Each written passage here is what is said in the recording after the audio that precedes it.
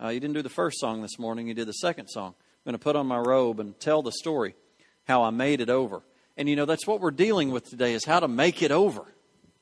And, something dawned on me. I believe it was the Holy Spirit telling me we need to tell somebody what we've gotten through this week. We focus too much on what we're going through and not on what we've gotten through. And if we can, the Lord had people in the Bible set up stones and build altars to remember what we've walked through. So that when we walk by that, we then reflect on what we're walking through and we see what we've made it through. And Scripture tells us that we have overcome Satan by the blood of the Lamb and by the word of the testimony. And you need to be telling people what you've gotten through. It's going to get your focus off your problems, get your focus on God, and I guarantee you it will give you the faith and the belief to believe you can get through what you're going through. Plus, it's going to defeat Satan in the meantime.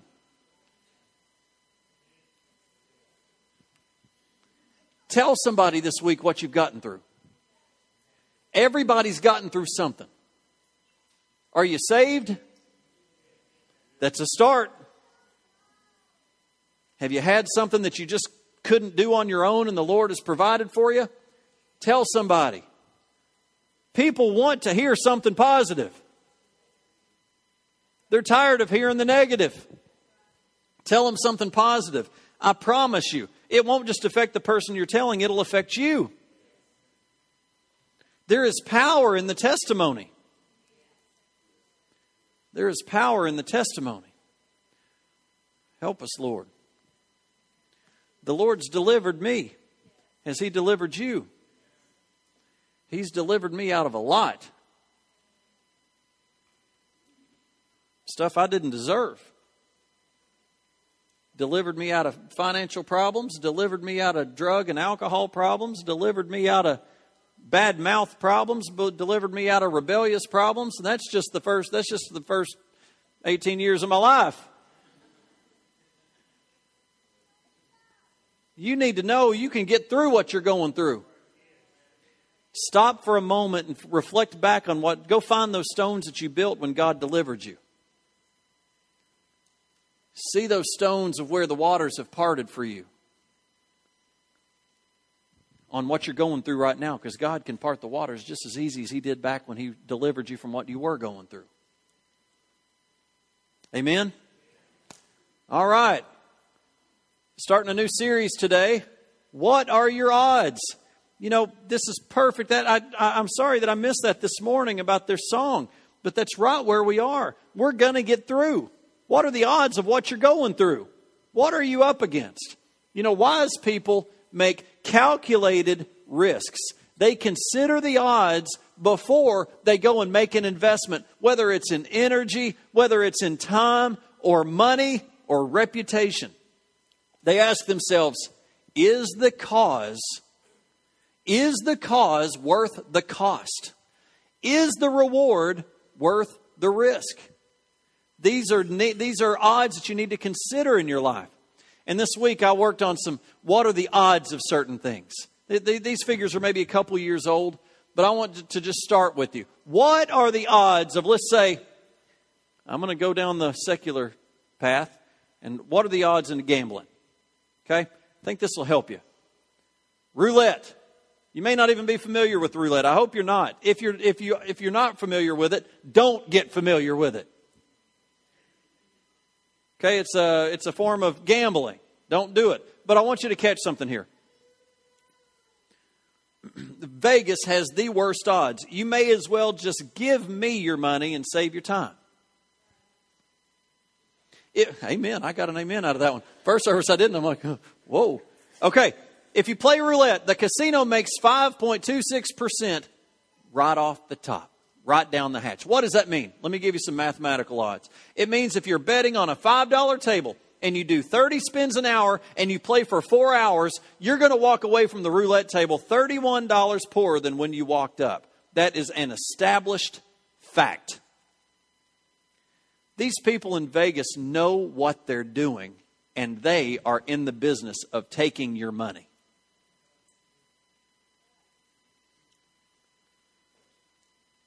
If you play slot machines, the percentage is twice as much if not 3 or 4 times as much. We're so used to seeing on TV, or if you've been to Vegas. I've been to Vegas. Listen, I have been in the world. And I know what that ding, ding, ding, ding, ding, ding, ding does to your soul. It draws you. But it's a lie. It's a lie. I've been there. Don't think you're alone. We've been there. But let's keep going. The lottery. Everybody get a smile on their face. The lottery is even worse. I don't know how a sane person could play the lottery. And let me tell you, I have bought a lottery ticket. Not since I've been your pastor, but I have bought one. Not since I was the worship leader. But whenever I'd go to Kentucky, I'd spend $1 and buy one. And then I would start thinking, how would I explain it if I won?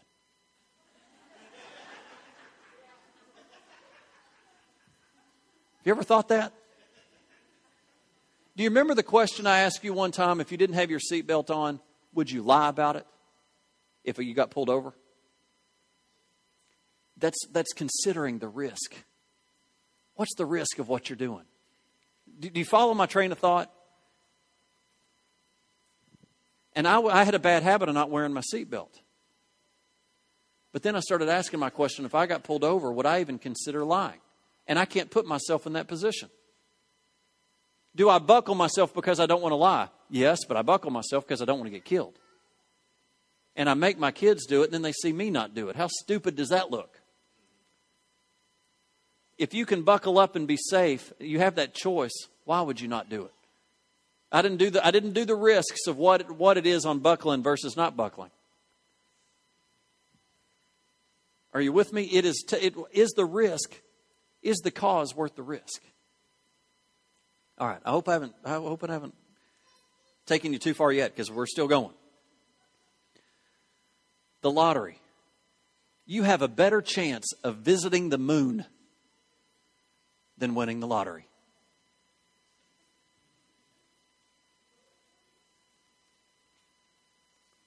You have a 6-time more likely chance of being struck by lightning than winning the lottery.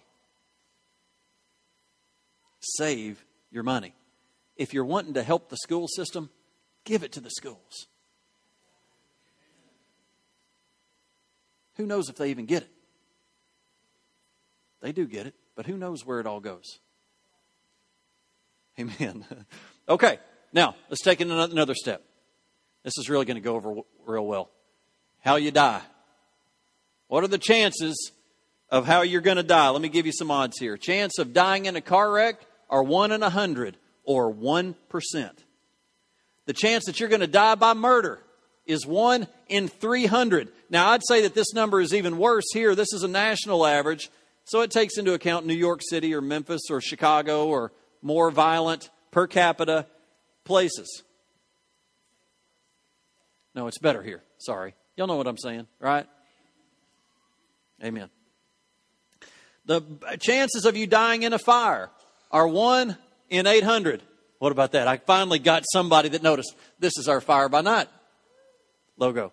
Go to our Fire by Night, college kids. Go to that. You'll enjoy it. God will bless you at it. You see this logo? That's our college ministry.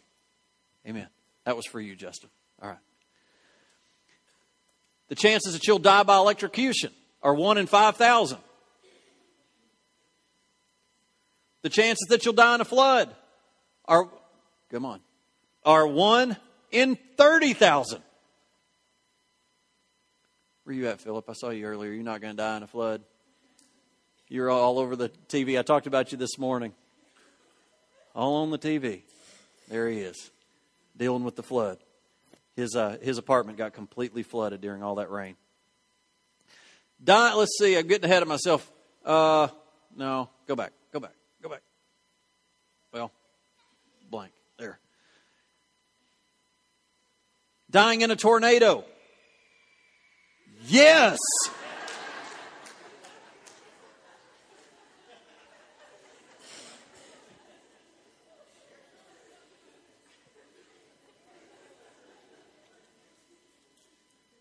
God's going to move in them. They're giving it all they got.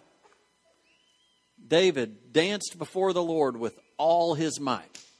I'd say they didn't leave much in the bag right then. God hears that. The teacher asks for it, they respond. Isn't that good? She's got to go get in on that. That's how that happens. You hear it. You want to get to it. It's like that testimony. You give it. Let God do His thing. Where are we at? Die by tornado, 60,000. Die by a bite or a sting, 1 in 100,000. Where are you going, Pastor? Hang in there with me. That you would die by being struck by lightning. Now remember, you got a 6 times chance better of getting struck by lightning than you do winning the lottery. And the chances of getting struck by lightning are 1 in 2.8 million. Now, there's a guy that's been struck by lightning. The world's most being struck is 7 times. His name, I think, is Roy Sullivan. He has no hair, and he now answers to the name Matilda.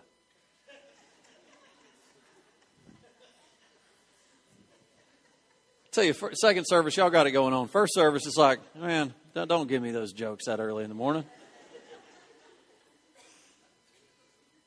You still don't get it? I'm not going to tell what you answer to.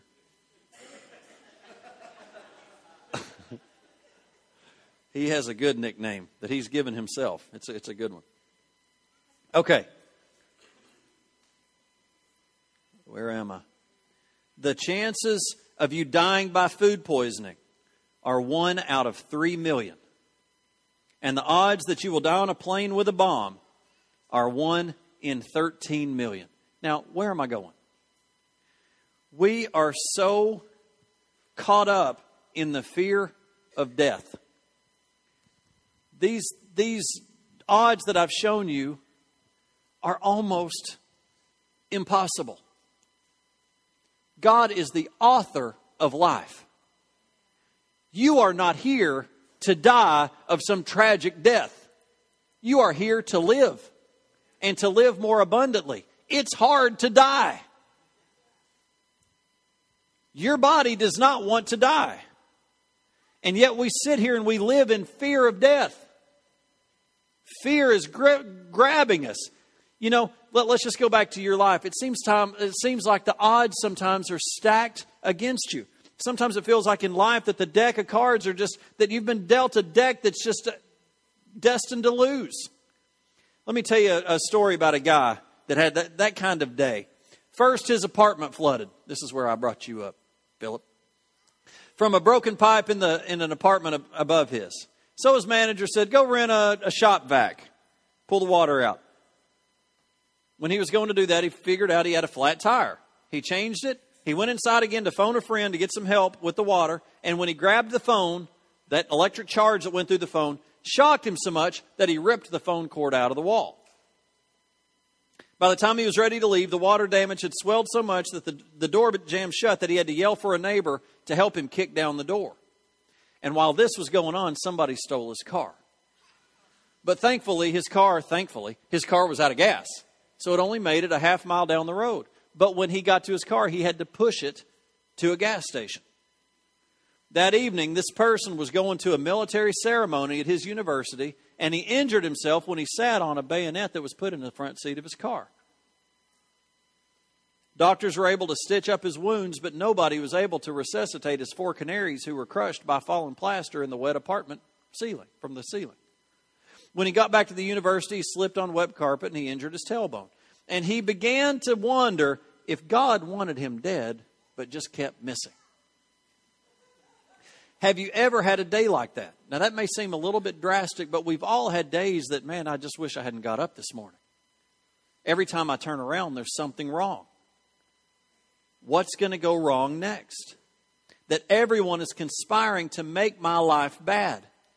Everyone's ganging up against me, trying to make me have a bad day or a bad week or a bad month or a bad life.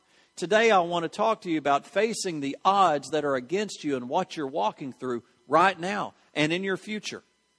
What to do when you're facing insurmountable, overwhelming problems. We've been talking about the names of God. I love what Pastor Stephen shared this morning. It's where God revealed himself as Jehovah Jireh, the Lord our provider. We've talked about Jehovah Rophi, the Lord our healer. We've talked about Jehovah Shalom, the Lord our peace. I don't tell you these things just for a fun fact. These are names to call on when you're in trouble. I've just said it, but who do you call on when you're sick? Jehovah Rophi. I am the God who heals you. Is that good to know? You need to know who God is and know that you can call on Him. Well, today we're looking at Jehovah Nisi. I am the God who defends you. I am the God who defends you. I am the God who protects you. Literally, I am the Lord your banner. What does that mean? That means He goes before you and takes on those enemies that are coming at you. In front of you stands my God. I go before you and I take care of you. I defend you when the odds are against you. One of the great examples of this is 2 Chronicles chapter 20. And this is where we're going to stay for a few weeks. Very great story in the Bible. It's the story about Jehoshaphat. If you don't know the story of Jehoshaphat, I'd encourage you this week, go read 2 Chronicles 19, 20, 21, kind of in that range. I love his story. You're going to see why I love it. The story goes like this. 3 nations rise up to go against Israel. 3-1. But not just 3-1. It's not like you got 3 enemies, but they're combined. You know, one can put 1,000 to flight, 2, 10,000. So it's insurmountable odds. These 3 nations coming against him to go to war at Israel at the same time. Kind of a tag team. And the king of Israel at this time was a guy named Jehoshaphat. The enemy nations are coming to battle against Israel. You would think that this would be a story about devastation and defeat. But in the true ending, Jehoshaphat wins. He beats the odds because he did everything right. It's a wonderful story that explains God's protection over the nation of Israel. But I want you to know God does not give us these stories just as historical references. He gives us these stories to realize, even though these battles were physical battles that Jehoshaphat was going through, God's saying, you need to use my word to realize what you're going through, I can handle too. If I can handle armies, don't you think I can handle cancer? If I can handle armies, don't you think I can handle marriage? If I can handle nations, don't you think I can handle families? If I can handle nations, don't you think I can handle Tennessee Tech? Or Putnam County school system? God says, I created it anyway. I can handle what I created. He's the creator, not Satan. Satan didn't create anything. All he does is mess it up. He takes what's been created and corrupts it, perverts it. Satan is not a creator. God is the creator.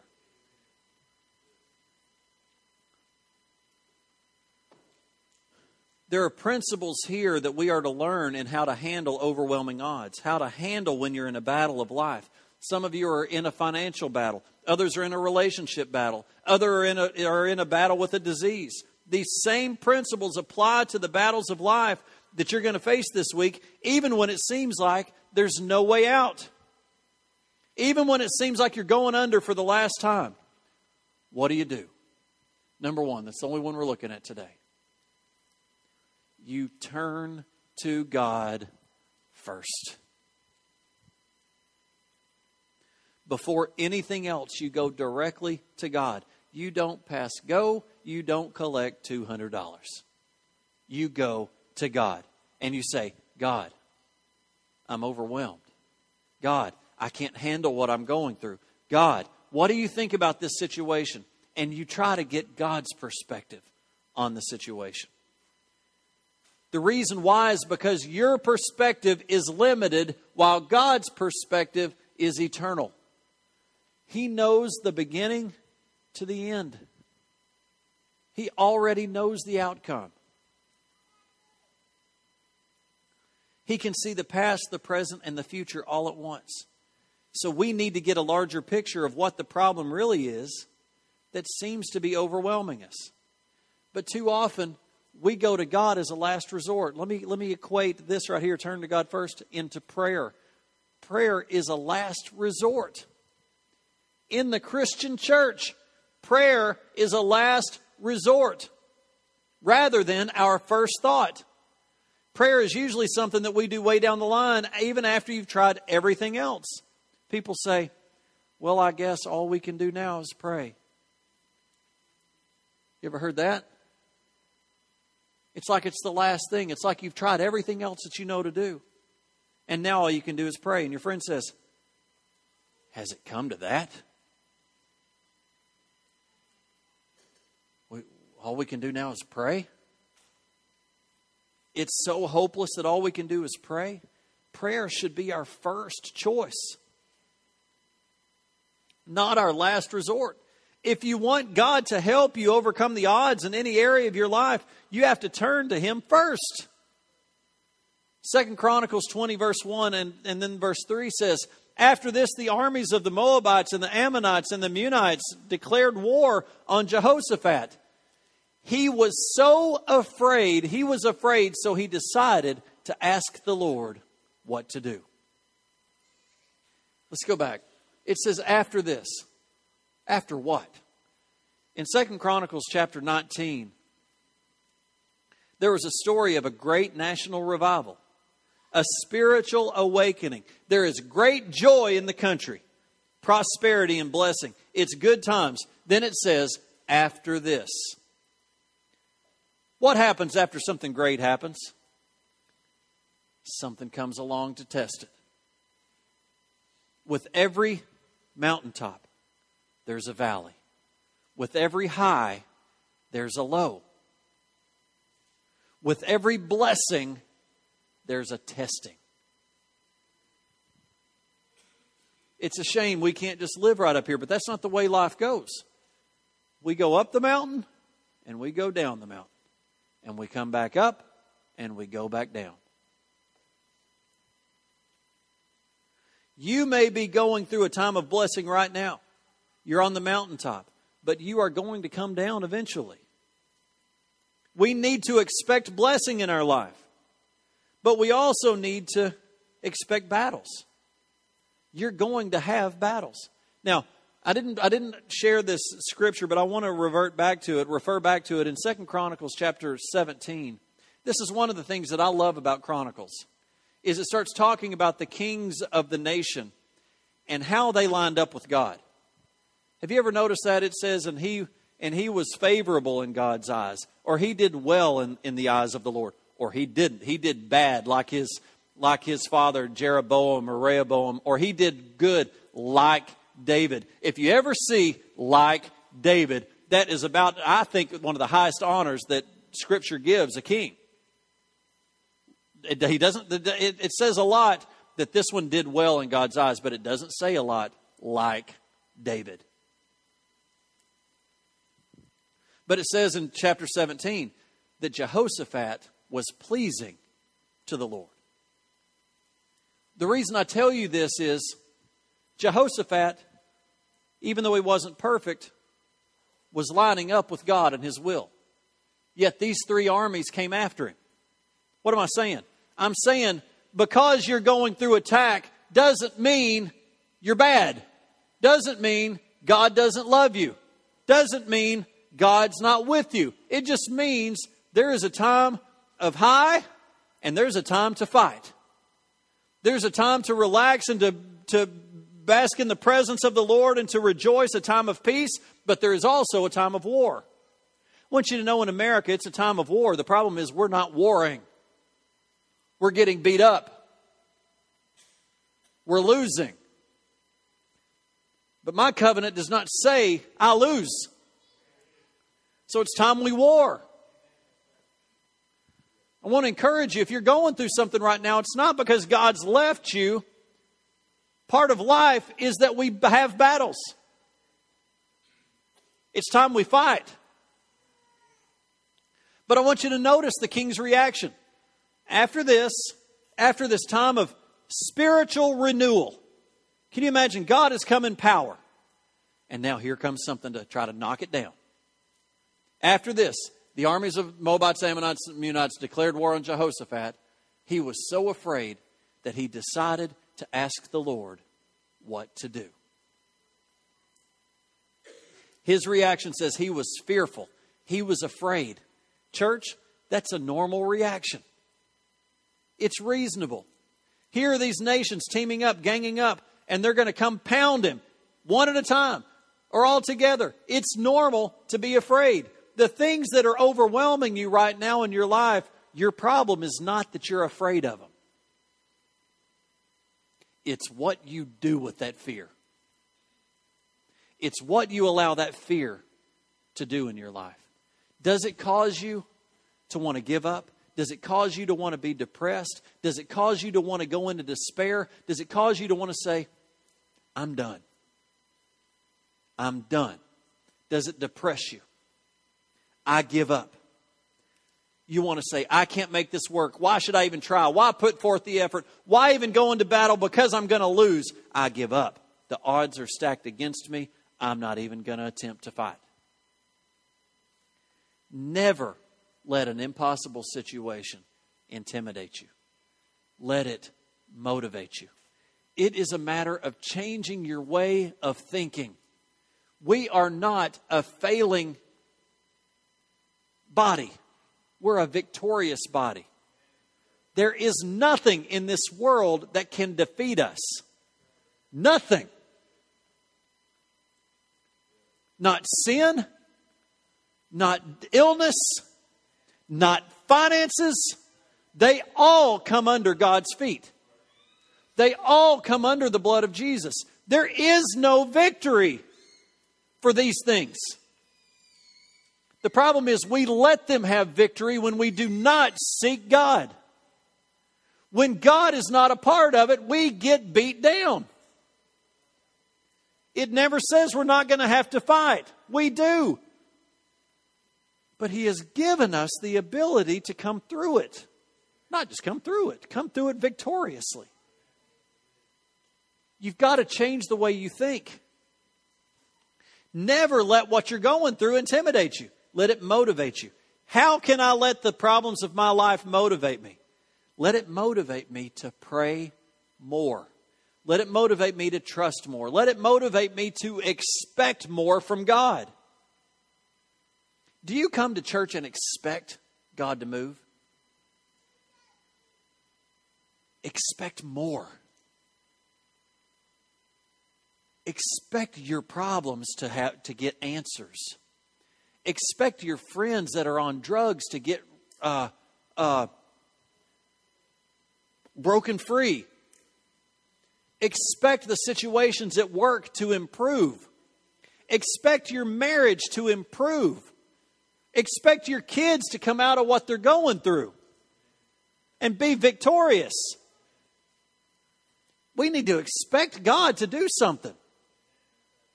We're just waiting for the next shoe to drop. What else could go wrong? What kind of life is that to live?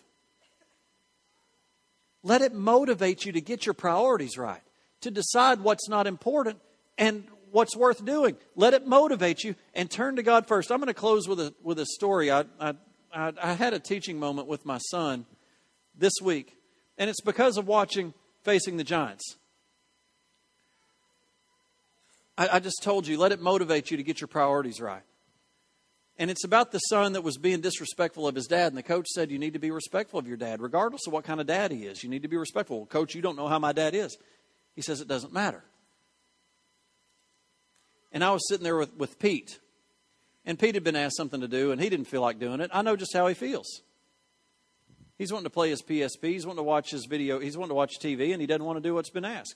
But then we get in the car to go to a basketball game, and we want to ask the Lord to bless the basketball game. And I said, Pete, something's messed up.